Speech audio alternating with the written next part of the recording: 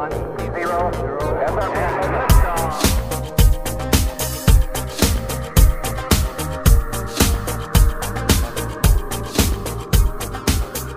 guys, welcome to another episode of Filter. On this show, we recognize that the world can be a confusing place to live in. And so what I seek to do on this show is to equip you to live with biblical clarity in our confusing world, so that you can face the chaos of life with wisdom, integrity, and courage. Every Christian should endeavor to be the best steward of his life that he can be. We ought to honor God with our souls, worship, possessions, and our body. Stewardship of our body includes not just resisting sinful temptations, but also treating it well with healthy habits. I've discovered that one of the best ways to learn about caring for our bodies well is by learning it from the people who do it the best. That's why I'm glad to welcome Brandon Luckett to the show to discuss fitness, health, and how caring for our bodies can aid our walk with God. Brandon Luckett is a medical physicist and CrossFit athlete. He has been a competitive CrossFitter for nearly 10 years and has competed in the CrossFit Games 3 times. He also helps others in their fitness journey through the EMOM Company, a training plan that offers effective workouts for people short on time. Before we get into this conversation, let me encourage you to subscribe to our email list so that you don't miss out on any future episodes. Just click the link to the show notes in the description below, and you can sign up on my website. Also, be sure that you're subscribed to Filter wherever you get your podcasts so that you don't miss out on any of the future episodes, and you can get them right on the homepage of wherever you get your podcasts. Lastly, if you are helped by this episode or any of our other content here on Filter, we'd greatly appreciate it if you left us a rating and review or shared the show with your friends. Leave Filter a 5-star rating on Apple and Spotify, and also write a review on Apple Podcasts. Maybe you take these simple steps. It only takes a minute of your time, but it greatly helps us to get the message of biblical clarity out to more people. Well, without any further delay, let's jump into this conversation that I got to have with Brandon Luckett. Brandon, welcome to the podcast. Thank you, Aaron. I appreciate you for having me on. Yeah, man. Well, glad to have you on here and for you to take the time. You and I got to meet a few weeks ago when we were both competing at Raging Games. So shout out to Raging and Jeremy, Nick, Ashley, everybody over there who put on an amazing event. It was a privilege to get to compete and get to meet you there. You've got a pretty extensive background in sports and fitness. So tell us about that background in your life growing up. Also, before CrossFit, what did your athletic life look like? What sports you play, and then how you got into CrossFit? Yeah, so I got into CrossFit in 2012 or 2013. I was young, and so my athletic career before that was just high school sports, middle school sports. I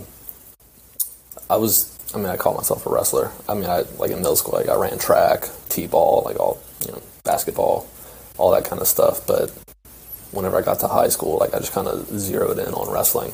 That's really all I kind of focused on then. I don't even think I really focused on academics in high school. But that was my sport. I loved the mental and physical grind that it required. I loved the discipline it required.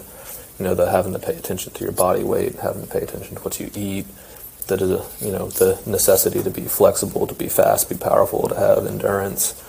That was just very attractive to me, and I loved that kind of feeling that it gave me. But after high school, I got into kind of CrossFit by way of my brother. I had decided not to wrestle in college. I wasn't really good enough to go to any good D1 schools. I could have gone and wrestled, but it wasn't anything that was going to take me anywhere past college, that's for sure. Mm-hmm. And so I just simply decided to take a step back from that and focus on academics, getting a physics degree. I knew that was going to be pretty challenging, especially considering I finished high school with a 3-point-something GPA, and in order to get where I needed to go with physics, I needed a 3.8 or above. So I was going to have to change a few things in my life. And so sports just wasn't going to be able to be that priority anymore. But I had developed this love of discipline that wrestling gave me. And so I needed to find something to kind of just fill that void. And my brother was doing CrossFit with his roommate in college and introduced me to a couple workouts. And I really loved, again, that discipline and that grind and like the pain that it brought, but then like the satisfaction you felt after. Yeah. So my intention was never to compete in CrossFit. It was just to do it to stay in shape while I was in college, getting a degree. But you know how that thing goes when you're slightly competitive and you start, getting a little stronger, getting a little better. And, did teams on regionals for a few years and then got good enough to qualify for individuals in regionals in 2017. Placed 7th in 2017 and went back to the drawing board.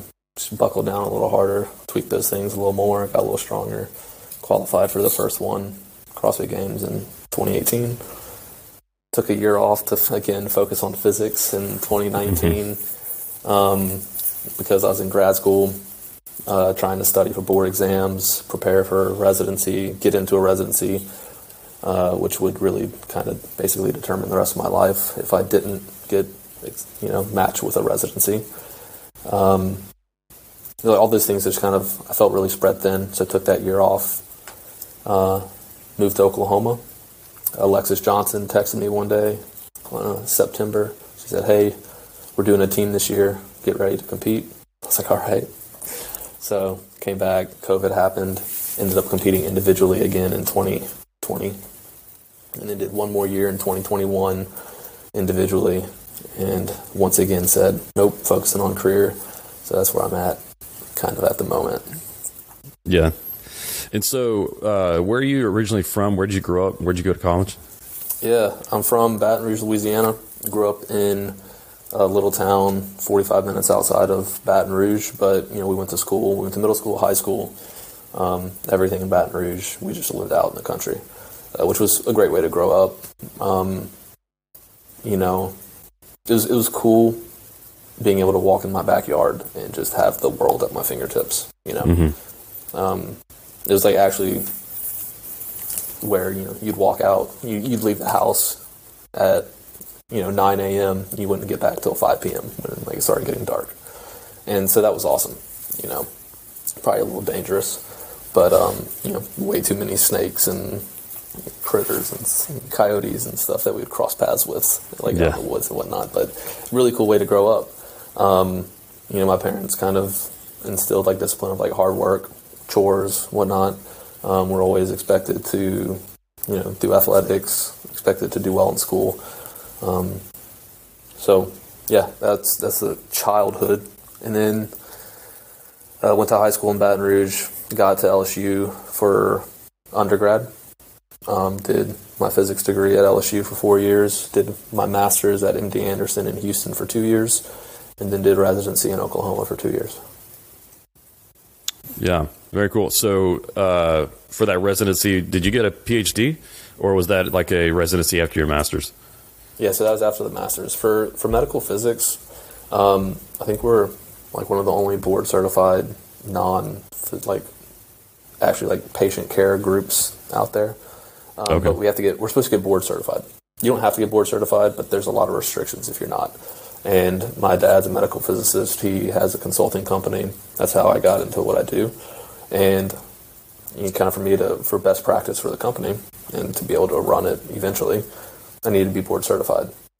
And that residency is a requirement to be eligible for the board exams. So it was just something that I knew I'd have to do. Yeah. Yeah. And so let's go back to your experience as a CrossFit Games athlete. So how many years did you go to the games? 3. Well, I guess kind of 3. 2018 and 2020 or 2021 were the only times I was in Madison. 2020 was the COVID games, so we did that one at our gyms, which was actually really special in itself. It was awesome. I was able to go to Aromas that year and test the events for 2020, but I wasn't competing against anybody. So cool. we'll call it, I've been there 2, competed 3. Yeah, interesting. Nice. I didn't know that you had done some of the testing. What was that like? That was a really cool experience. Yeah, so we went out to Aromas like 2 weeks before the 2020 games, where they just had like the 5 men and 5 women go out there during COVID. Yeah. And they just threw us through the whole weekend, start to finish. I guess it was probably like one of their last runs through the weekend with the athletes, like to test things out. And so there wasn't too much that changed from what we did to what the athletes ended up doing to compete. Down to like the times and the locations and everything was pretty much the same. Yeah, interesting. How did you get selected for that? No idea. I thought it was a mistake, honestly. Really? But yeah, I was just scrolling through emails, saw one from the CrossFit Games, just asking if I'd go to Aromas to test the events. They'd pay your flight and give you like a little stipend. And I was like, I don't see how I could say no to that, Yeah. I wasn't in shape for it. It was like 2 or 3 weeks after we competed at like our home gyms, and I was already out of shape. Like you'd already let go. Man, I mean, going into the games, you kind of just put all the work and all the responsibilities on the back burner so that you can focus on that one thing. Mm-hmm. And then when it's time to focus again, you're like, oh no, everything's kind of just in disarray. So I spent the 2 weeks like just getting back on track with everything, working, and then went to Aromas, but I have no idea why they picked me. But not upset about it. Yeah, what was it like getting to hang out at the ranch and hang out with Dave Castro? Yeah. I mean, the ranch is like kind of just like a mythical thing for most of us. A lot of people can go spectate at Madison or back when it was in Carson, or you like get to go compete. But like the ranch is just something you usually see in like the documentaries, and no one really gets to go there. So it was kind of like, maybe cathartic's the right word for it, but it's like really cool. You're just like, I get to be here. Like that's really special. And so that in itself was cool. And then working with Dave Castro, like the dude paid so much attention to like every single detail. The team like he's built or had built around him was phenomenal. Like they just knew how to run things and how to test things and how to like squeak out the most out of the potential of the athletes and how to put on a show for everybody, Mm-hmm. So that was really cool. Like they asked questions. They asked, what do you think about this? Was it too much? Was it too little? Like, how's your body feel? Like they're looking at all that. Like they want it to be a brutal test, but they also have no desire in completely breaking like the field, Mm. Yeah, that's really cool. So so out of your years of experience going to the games, you mentioned that you had some other years of going to regionals and doing teams. Mm-hmm. There's a lot of CrossFitters out there who have these dreams of becoming a games athlete or competing at the high levels. So having been there, tell us, like, behind the scenes, what is it like to become a games athlete? Like, what does it take? What kind of lifestyle is that like, becoming a games athlete? Yeah. I recently, was watching a little video, and it kind of reminded me of, I guess, things I've done. It was like, if you want to be good at something, you do that one thing for a long time. It's like, you don't try to do a bunch of different things all at the same time and just kind of put like segmented focus on all those little things to get really good at all those little things. And so it's like for CrossFit, it like kind of consumed my mind for 5 years. It is what I like devoted a lot of time. And it wasn't just like time in the gym. Maybe you train 3 or 4 or 5 hours a day whenever you're like really competing. But there's still 19 hours left in the day. So it like boiled down to flexibility, recovery, like decreasing inflammation, supplementation, diet, sleep, hydration, massage, like spending money on massage therapists and chiropractors and food, and it's like every hour of the day is kind of spent thinking about that one like dream that you have. Mm-hmm. And it's like, it's consuming. You'd be sitting in class in grad school, like running through squat snatches in my brain, like the flow of the movement, like the path of the bar, the way my body would move underneath the barbell. Like I'm in class trying to learn physics, and this is what's running through my mind, constantly. It's just, which is why I needed to step away from it for sure. Like that, especially that individual side of competing, it just is insanely consuming. I was lucky enough to be able to manage the other important aspects of my life and still be able to perform well in school and academics. But at some point, like, I couldn't keep having that kind of like obsession with the sport like I had, which is, it's hard to step away from because it's been, like I said, like 5 years. Yeah. But yeah, you hear that same thing from any other high performing athlete. yeah.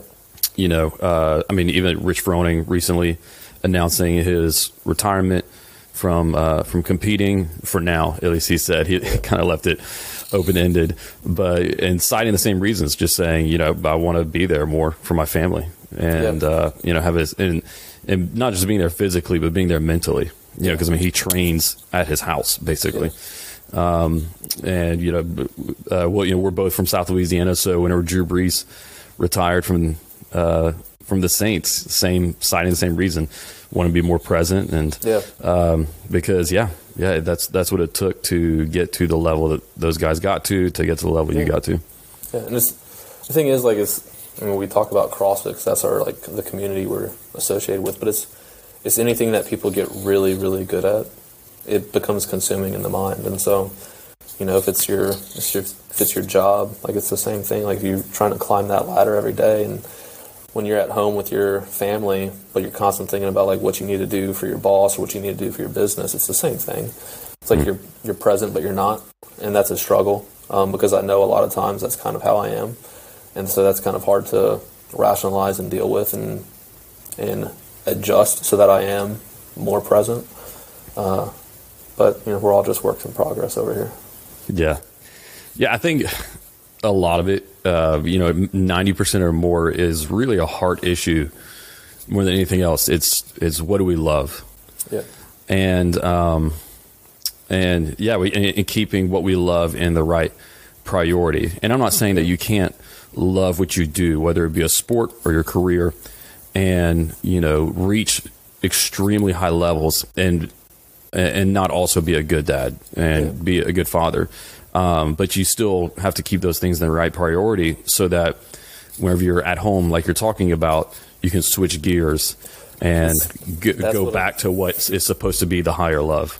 Yeah, that's what we're learning, is how to flip the switch. When it's time to put family into priority, that's when you flip the switch. Yeah. Because a lot of times, I've explained it to people before, is a lot of times, no matter where I'm at, I'm thinking about the thing that I'm not with or the thing that I'm not doing.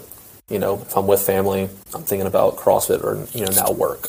If I'm at school, I'm thinking about CrossFit or family. If I'm at CrossFit, I'm thinking about work and family. Mm-hmm. So it's like those three things that are always pulling you. No matter where I'm at, I'm always thinking about the other two. And so a work in progress, trying to learn to, whenever I'm with whatever I'm with, I've got to flip the switch and pay attention to that, and then move on to the next thing once I'm done. And once I'm done with this thing, I need to actually, like, put it out of my head. Like, all right, I've worked however many hours a day, I've done what I can. Thinking about it anymore isn't going to make me any more fruitful, but paying attention to my wife tonight is going to make our relationship more fruitful. And so that's what it's time to do. Yeah. So, it comes down to focus. And, focus. And I think so often what is determining where our focus goes is our heart. We think about the mind a lot, but I think it really is like where the mind tends to wander, like the heart is pushing it in that direction beneath the surface. So back to your years as years competing and the lifestyle, what that's like. You mentioned training for several hours a day, but then there's all that other stuff that goes on in the background in the other 19 hours of the day, like you put it. And I think that's some of the really interesting parts, like like diet and nutrition. There's people out there who are trying to figure out, like, what's the right diet to follow, even if they're not a competitive athlete, but just for health. What does the diet of a games athlete look like, at least in your experience? Depends on the part of the season. At, like, the craziest times, it's 4,000, 4,500 calories of food. And a lot of it tries, as simple as it can be. Simple foods digest the best, good quality foods. It would be typically, if I ran through a whole day, Mornings like coffee, cream and sugar, eggs, 3 or 4 eggs, egg whites with broccoli slaw, bagel, and then an apple or banana or orange or strawberries or blueberries. And then, mid-morning, protein shake, fruit, a fat source, usually like peanut butter. Lunch, rice, veggies, chicken, simple. Train. And then after you train, carbohydrates and protein. Dinner, same as lunch, except with a fattier meat. So maybe an extra fat source like avocados or hummus or something like that. But also bigger. And then usually it's a little something before I go to bed to keep my stomach full. I mean, there would be nights whenever I was training heavy, I'd be up at 1 a.m. to eat again because I'd just be waking up starving. I'm not like that anymore. I don't train enough anymore. Yeah. But yeah, I'd wake up in the middle of the night just to eat. I'd keep fruit pouches on the side of my bed so that I'd wake up, reach over, pop off the top, squeeze 2 in my mouth, roll back over, go back to sleep. Wow. But my stomach would wake me up. Yeah. I don't think it's good to be at that kind of volume all year round, so eating didn't look like that all year round either. Mm-hmm. But now I kind of pay attention more to what I'm eating, putting in better quality foods into my body. So, it's still eggs, egg whites, broccoli, broccoli slaw, veggies for breakfast, a couple pieces of grain-free bread, a good bit of grass-fed butter, and a lot of fruit. Still fruit and protein in peanut butter midday. Still rice and meat and veggies for lunch. Still protein and fruit after I train. Still rice and veggies and red meat for dinner. Yeah. So, I mean, I definitely eat less junk food than I used to. Just because I don't need those easy calories as much as I did. Now I train 2 hours a day, maybe 3, if I have time. And the calorie expenditure is just not where it used to be. Yeah. Whenever you're maybe giving some nutrition advice to just a normal everyday athlete, what's the kind of advice that you give them? Because obviously it's going to be a little bit different than what even you're following now. So what's the general advice you'll give? Eat real food.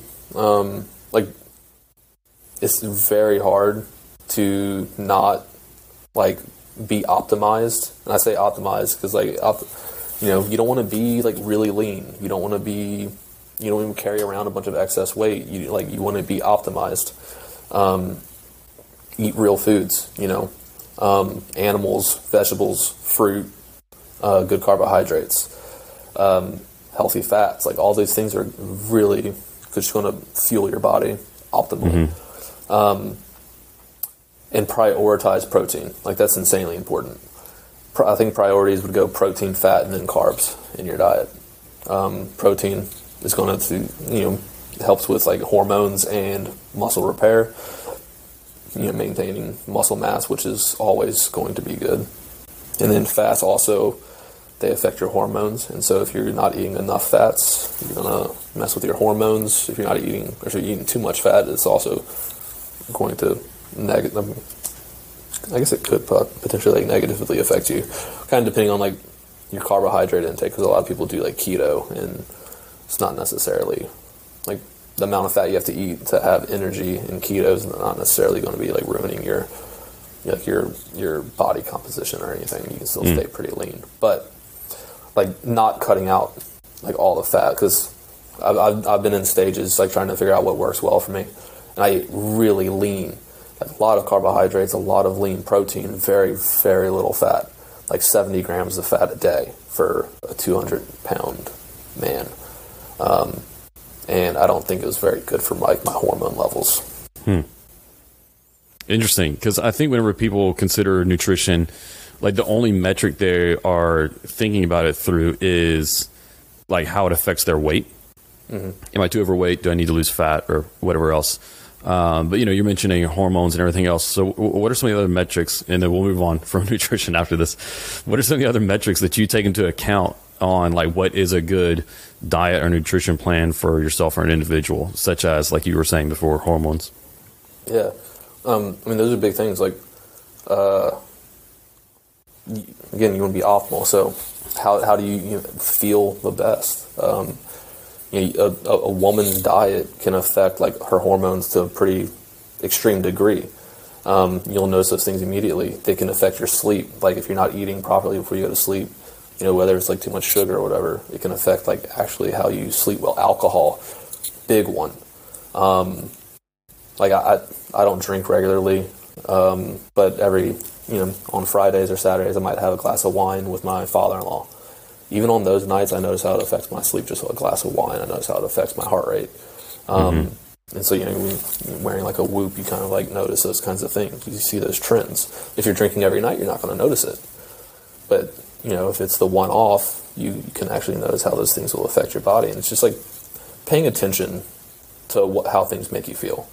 After like competing for so long, eating so many different ways, eating so much, like you really notice how like things make you feel. Not just physically, also like emotionally. So the thing that's worked well for me over the past few years has just been eat real food, eat as much as you need to be satiated. The thing is, like, if you're eating real foods, lots of like meat, veggies, fruits, healthy fats, and good carbs, your body's not going to be craving like sugar all the time.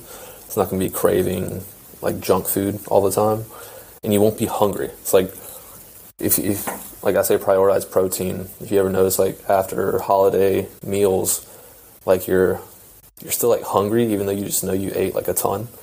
Yeah. But you kind of realize, was my serving of like turkey or ham on my plate really that much?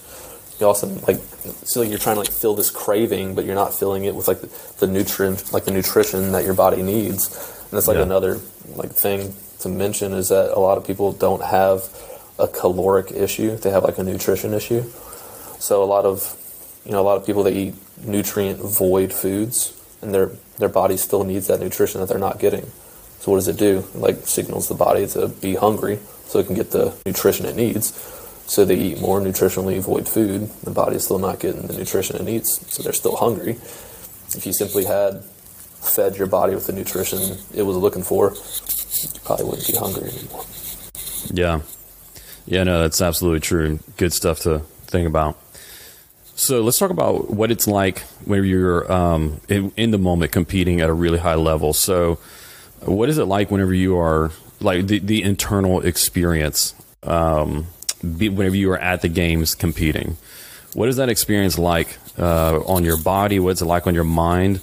Yeah. Going that hard for 3 or 4 days, whatever it is. Tell us what that's like. Yeah, it's been different year to year. The first year I went, I was terrified. Lacked confidence, lacked knowledge, lacked experience. And it was pretty rough physically and emotionally. I'd say it was more rough like on the mental side of things than it was on the physical side. The games was like a ringer. It's 5 days of, competing. You run like a marathon. You're maxing out lifts. You're just like tapping into so much adrenaline. I think that's one of the biggest things, that like the constant tap into adrenaline really messes with like your physical and mental state. But that year was rough. My performance was bad, and compared to the field was bad, and that messed with me like mentally. Not really believing that I belong there. Not feeling like I was deserved to be there. Still competing and be like, I don't deserve to be here is kind of not a great mindset to have when you're walking out on a floor to compete. Yeah. And also not being thankful while I was there, because I'm so wrapped up in the performance of things. Yeah. That you're not actually thankful for the gift that you got to get to be on that floor. 2021 was completely different. So every time you'd walk out on the field or on the Coliseum floor, take a step onto the start mat, it's just sending up a prayer like, thank you for letting me be here.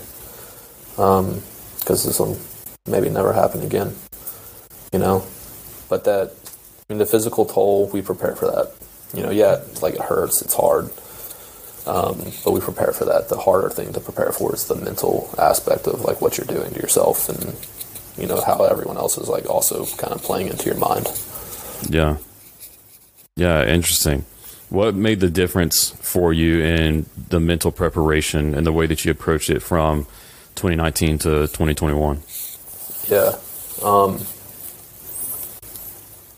guess realizing what it felt like to come home from the CrossFit Games in 2018.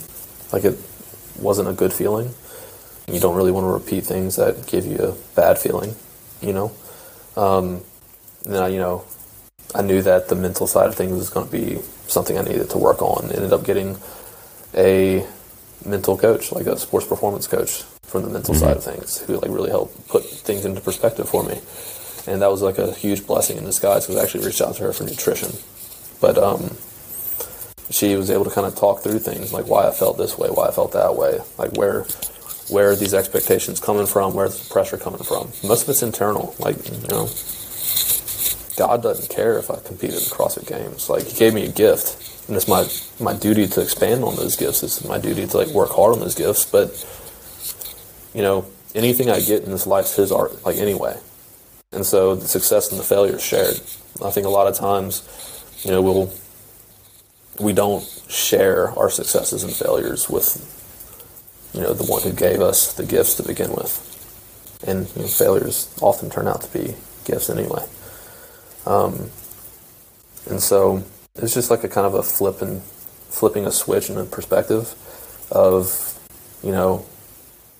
just the gratitude of having the opportunity to do the things I do. And yeah, you want to perform well, you want to do well, you work really hard to get there. A lot of other people would really love to be there. Mm-hmm. But that doesn't mean you can't be appreciative of what you're doing at the same time. Yeah. What did you learn from getting to compete alongside all these other men and women who were there, who had made it as well? And then, especially some of the other ones who went there year after year after year, who were top 10, top 5 year after year.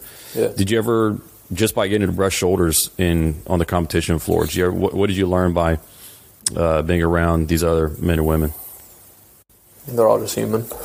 They're all just like us. They all have like those same internal fears. They all have those same anxieties, the same like self-doubt. A lot of the really good athletes have a lot of self-doubt, which is partially probably what drives them. They're trying to like just kind of get rid of that doubt they have.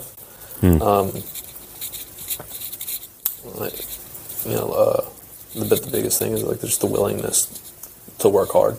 Every single one of those people is willing to just like, they're willing to sacrifice, willing to sacrifice time with family, willing to sacrifice like being present. There's the pain tolerance, physical and emotional and mental, is pretty high. Mm-hmm. Yeah. Yeah. What is one last thing, asking about the games before we move on? Yeah. What is like the competition spirit like between the people who are there whenever y'all are on the floor before an event, after an event, in the evenings whenever you're done? Like what's the what are the relationships and interactions like? Yeah, it's different, like kind of athlete to athlete. Like, there are some athletes who are very much like to themselves, not really there to like talk to anybody. They're there for like their job, there for like to compete. After the competition, they're very friendly. Like, I haven't met like games athletes who are just total jerks or anything. But you can tell like some who are very like inside themselves, like inside their own head when they're competing. And there's others who are, they know maybe that they're only there. They're there to appreciate the opportunity to be there, and they're friendly and they talk, and until it's like time to start warming up. Everyone like keeps to themselves when it's time to warm up, pretty much. Mm-hmm. And you walk out on the floor, compete. After you compete, it's high fives and good jobs. So it's a cool community, man. A lot of, and this is like a community of individuals competing against each other who are, you know, pretty awesome towards each other, and not a community of like a team who's competing for the same thing, which is a little bit different, you know? Yeah. So it's kind of cool to be able to form that and be part of it. Yeah. Yeah, one thing I always appreciated whenever I watched some of the like games documentaries from the last several years is the years that Josh Bridges was there. Like in the documentary, and they're like, you know, you're getting a little, I know it's very surface level, but you're getting like a little surface level kind of view of just the different personalities and so on. And every time the camera, like even if he's in the background or if he's at the front getting like talking to the camera, like he's just having fun. Yeah. Like it seems like more than anyone out there, he's laughing, he's joking around, you know, like after a workout while everybody's dying, he's the first one to go, "Oh, that was fun." You know, and I feel like part of it is got to be his military background, like his experience put, even though this is like a really high level competition, is serious, like his background kind of puts it into his perspective, right? For sure. You know, whenever you've been in these extraordinarily high stress life and death situations. And I think also you can catch a little bit of what you're talking about there, where like just thankful to be there. Yeah. And I've only done a few competitions so far, and that's the attitude that I've tried to have, is like I'm giving it my best, and I'm going to try to beat as many people as I can, but just be thankful and have fun. Yeah. Yeah. It's hard to keep putting in the work to go there if you're not enjoying it while you're there. What is the purpose to put in that amount of time every year, that amount of sacrifice, if every time you go, you're just not happy? Yeah. Which is where I was basically what it was in 2018. I wasn't happy being there. And so I was like, I'm not going to do that again. I'm not going to waste this time. Yeah. Yeah. So one thing that is also unique about you as an athlete, and the real reason that I wanted to talk to you, is that in addition to being an athlete, you're also a Christian, and you've got it, you know, I know there's a lot of other Christian athletes in CrossFit, but you've got it right there in your bio. And so talk to us about your testimony, how you became a Christian, and so on. Yeah, I grew up in a Catholic household. So there's no conversion. It was just being raised in a disciplined household who held faith to be very important. Prayed before every meal, prayed before we went to bed. You know, we all knelt on the side of someone's bed and prayed together every single night. Church wasn't an option. It was like something we did. And it wasn't something like we dreaded either. It wasn't like all the kids were like, "Oh, we got to go to church again." You know, something that we believed to be important, because my father did a very good job of helping us understand the importance of religion and faith in your life. It's like the one constant, right? There is only one constant in your life, and that is that there's a God who loves you. And so, like, the older we got, the more we were able to appreciate it, and the more we understood from the explanations of our dad and our mom, who just made sure we knew that you don't really get to go through this life without this, you know, because the alternative is not quite as fulfilling, not quite as happy, you know. And a lot of the things I've done, I guess there's always been like a lack of belief in myself, but there's never been a lack of belief in what God can help me do, what God can do through me, and realizing that He gave me these gifts, and then if I work on them, like, He can help me do good. And I'm not the kind of person who outwardly reaches out to other people about religion. I don't frequently reach out to people to talk to someone about my religion or my faith. But as soon as someone opens that door, I'll talk to them more than they want to. You know? It's important to me. It's our reason for being, you know? Mm-hmm. Yeah. So I think that a lot of people have a similar experience to you, where they grew up in a Christian household, whether Catholic or Protestant, and so they never had like a like dramatic conversion moment, but there is definitely a common experience where people go from, and I think this is natural. We had a guest on the show who talked about this, just kind of like the progression of growing in faith, just the way it naturally happens from childhood into adolescence and adulthood. But one thing that happens is, especially if you grew up in a Christian home, like I said, you go from having a faith that's primarily experienced through your family and through others. So primarily your parents, or maybe if you had like Sunday school teachers or school teachers, and then you go into adolescence, and then into young adulthood, and typically somewhere in there between adolescence, young adulthood, you go from experiencing your faith through others to the way people describe it is now owning your faith, is what they usually say, or where it really is something that is yours, that you identify with in your core and not just through your family. Did you have a moment like that? Or a time in your life where you feel like you went through that? I don't know if it was like a delineation. I guess it was gradual. But, you know, even whenever I wasn't praying with my family, I'd pray at night. I'd pray in the car, pray to myself. And it became more of a reliance on the strength of something that wasn't internal inside of me. It was like a reliance on the strength of a God who loved me.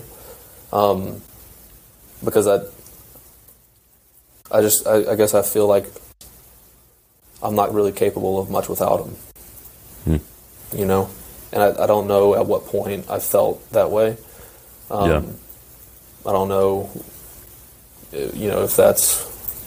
I don't really know the whole the workings of that, but I feel like without God, there's not much left to this, you know, skin and bone that's on me. Like, what is my purpose? What am I working for? Who am I working for? And if I'm not here to do good for others and expand on like what I've been given, I don't know what else, I really don't know what I'd be doing here. You know? Yeah, it just adds purpose to your life. Yeah. I feel like, I don't know if I'm wrong or right.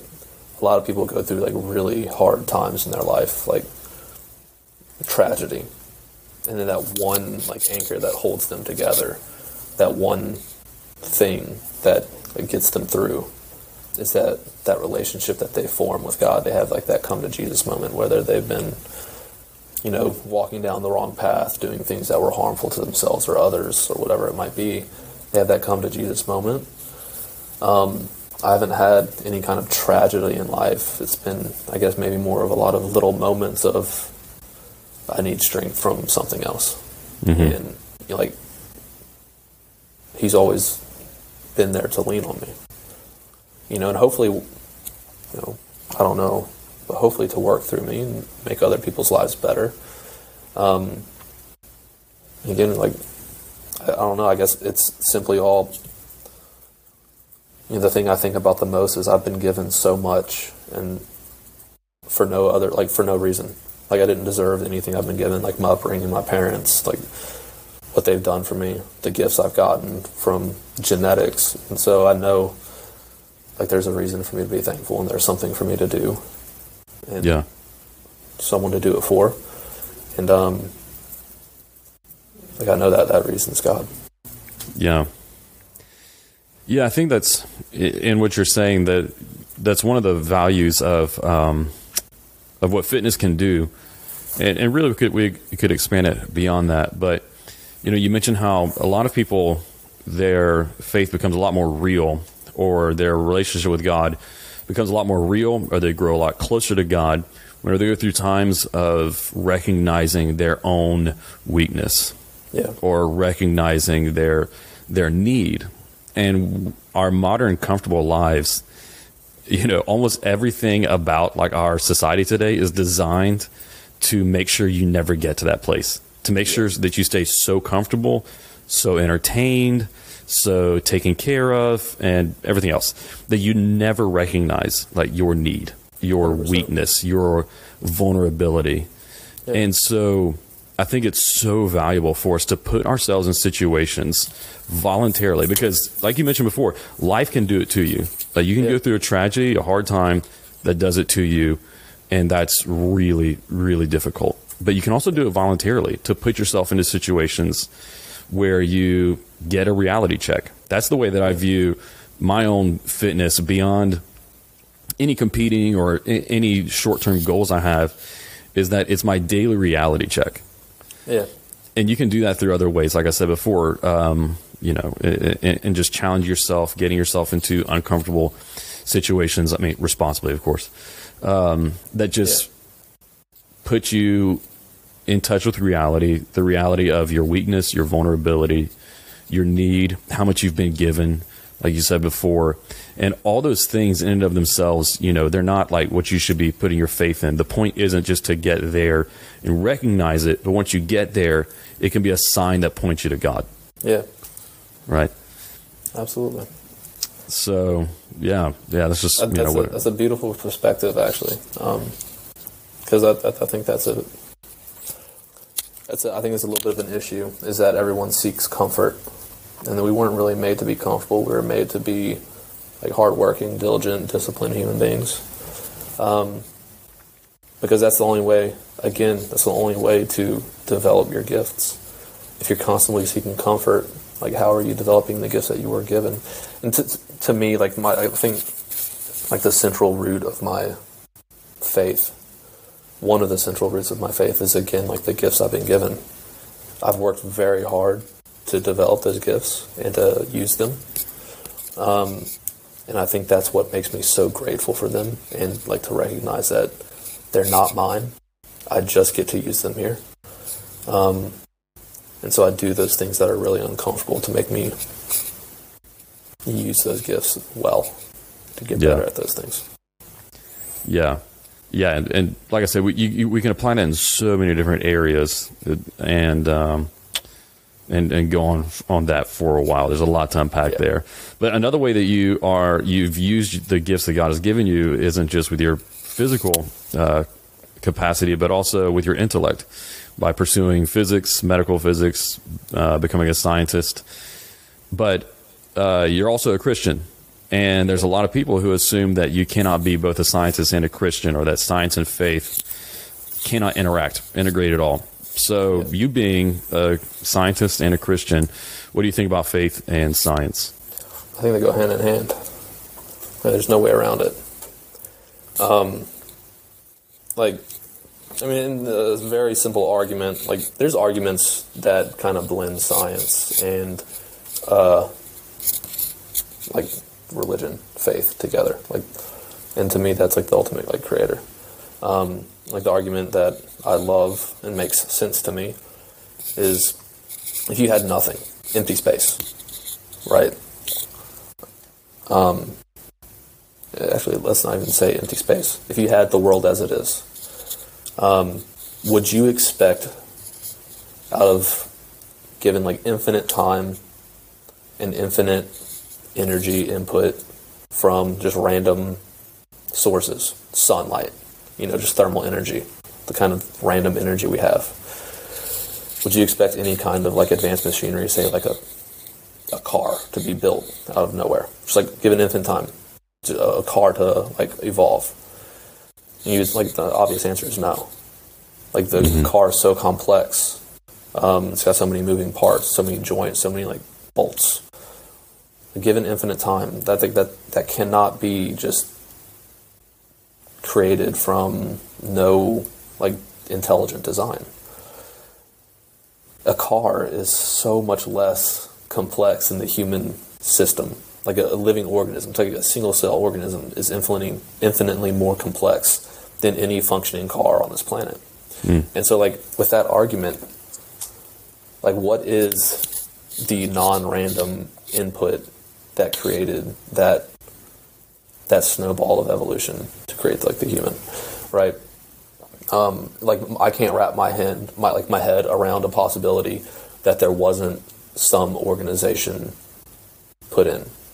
And science tells us that things don't become more organized given infinite time, they become less organized and less entropy, and less like energy is put into it, and less organization is put into it. You have to put in work to create something organized. And so it's just, to me, maybe I'm not smart enough to believe that given infinite time, given infinite randomization, that the atoms, molecules would just form together to create the first single cell organism, which would eventually create something so complex to be a human. Yeah. Yeah, I don't think it's a matter of intellect. I think it's a matter of faith. Which one takes more faith?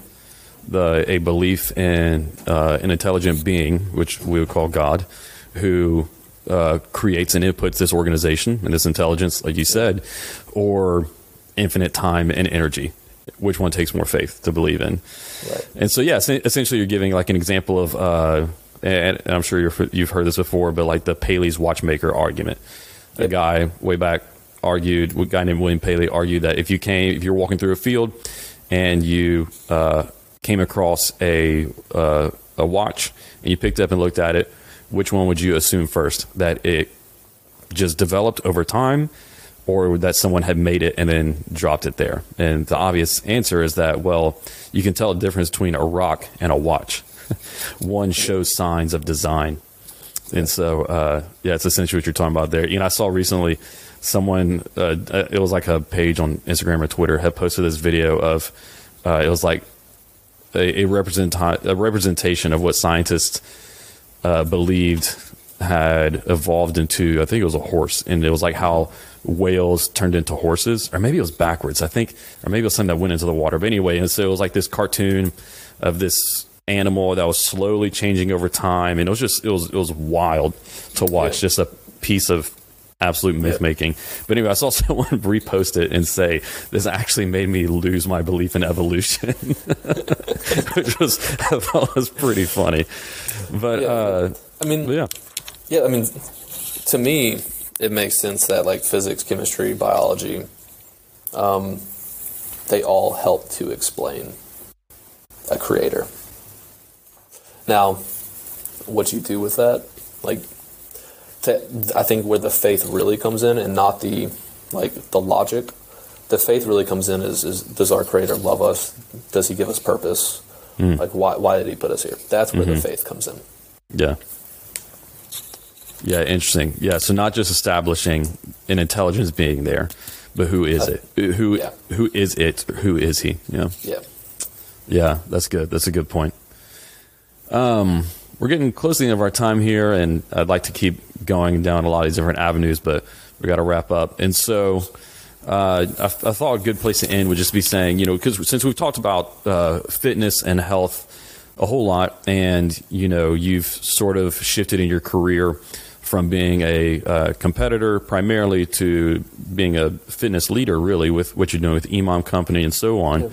What would you say to someone who is wanting to turn their health around, or maybe starting a health journey and needing some inspiration and guidance? Start small. Like, it doesn't have to be big. It doesn't have to be wildly uncomfortable. It should be challenging. It should be different from what you're doing.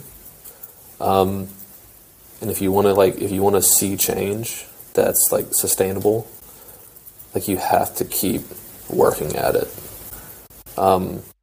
There's been times since I started exercising a lot where I've gotten overweight again, or where I've gotten weaker, or I've gotten my conditioning's gone down. These things just happen. But there's no reason other than fear to stop working. Maybe this didn't work. I can try something different. And, do what you love. You can't be doing something that someone believes is just the best for you. Yeah. And that's where that time comes in. It's you find what you love and you find what's sustainable. Some people love running. Some people love cycling. Some people love, being in the mountains, rock climbing. It just depends on what you love. Because that's honestly what's sustainable. And then finding that discipline. That's the hardest part, is finding the discipline to continue. So. Yeah, that's so good. Whether you're just starting or not, that's all really good pointers. I recommend you guys like rewind a minute and a half again to listen through that once again, because those were all super, super good pointers that I need to hear as well. So, Brandon, thanks a lot for your time, man. Really enjoyed this. I'm going to have links in the show notes to Imam Company. If people want to check that out, love what you guys are doing. I love the workouts. I've told you before, I integrate some of them into the other program I do. How can people follow you and keep up with you? With me or with the Imam Company? Both. So I have an Instagram. It's Brandon M. Luckett or something like that. I don't really use it that much anymore. But the Imam Company, we're pretty active on. It's _Imam_company. It's fun. It's a fun little project we're working on. We enjoy doing it. So yeah, awesome. All right, well, I'll have both those Instagram accounts links in the show notes so that people can give you a follow Imam Company, and benefit from all that. But yeah, man, thanks a lot. Really enjoyed this conversation. Appreciate the time. Appreciate what you're doing. So thanks for joining us today on Filter. Thanks so much.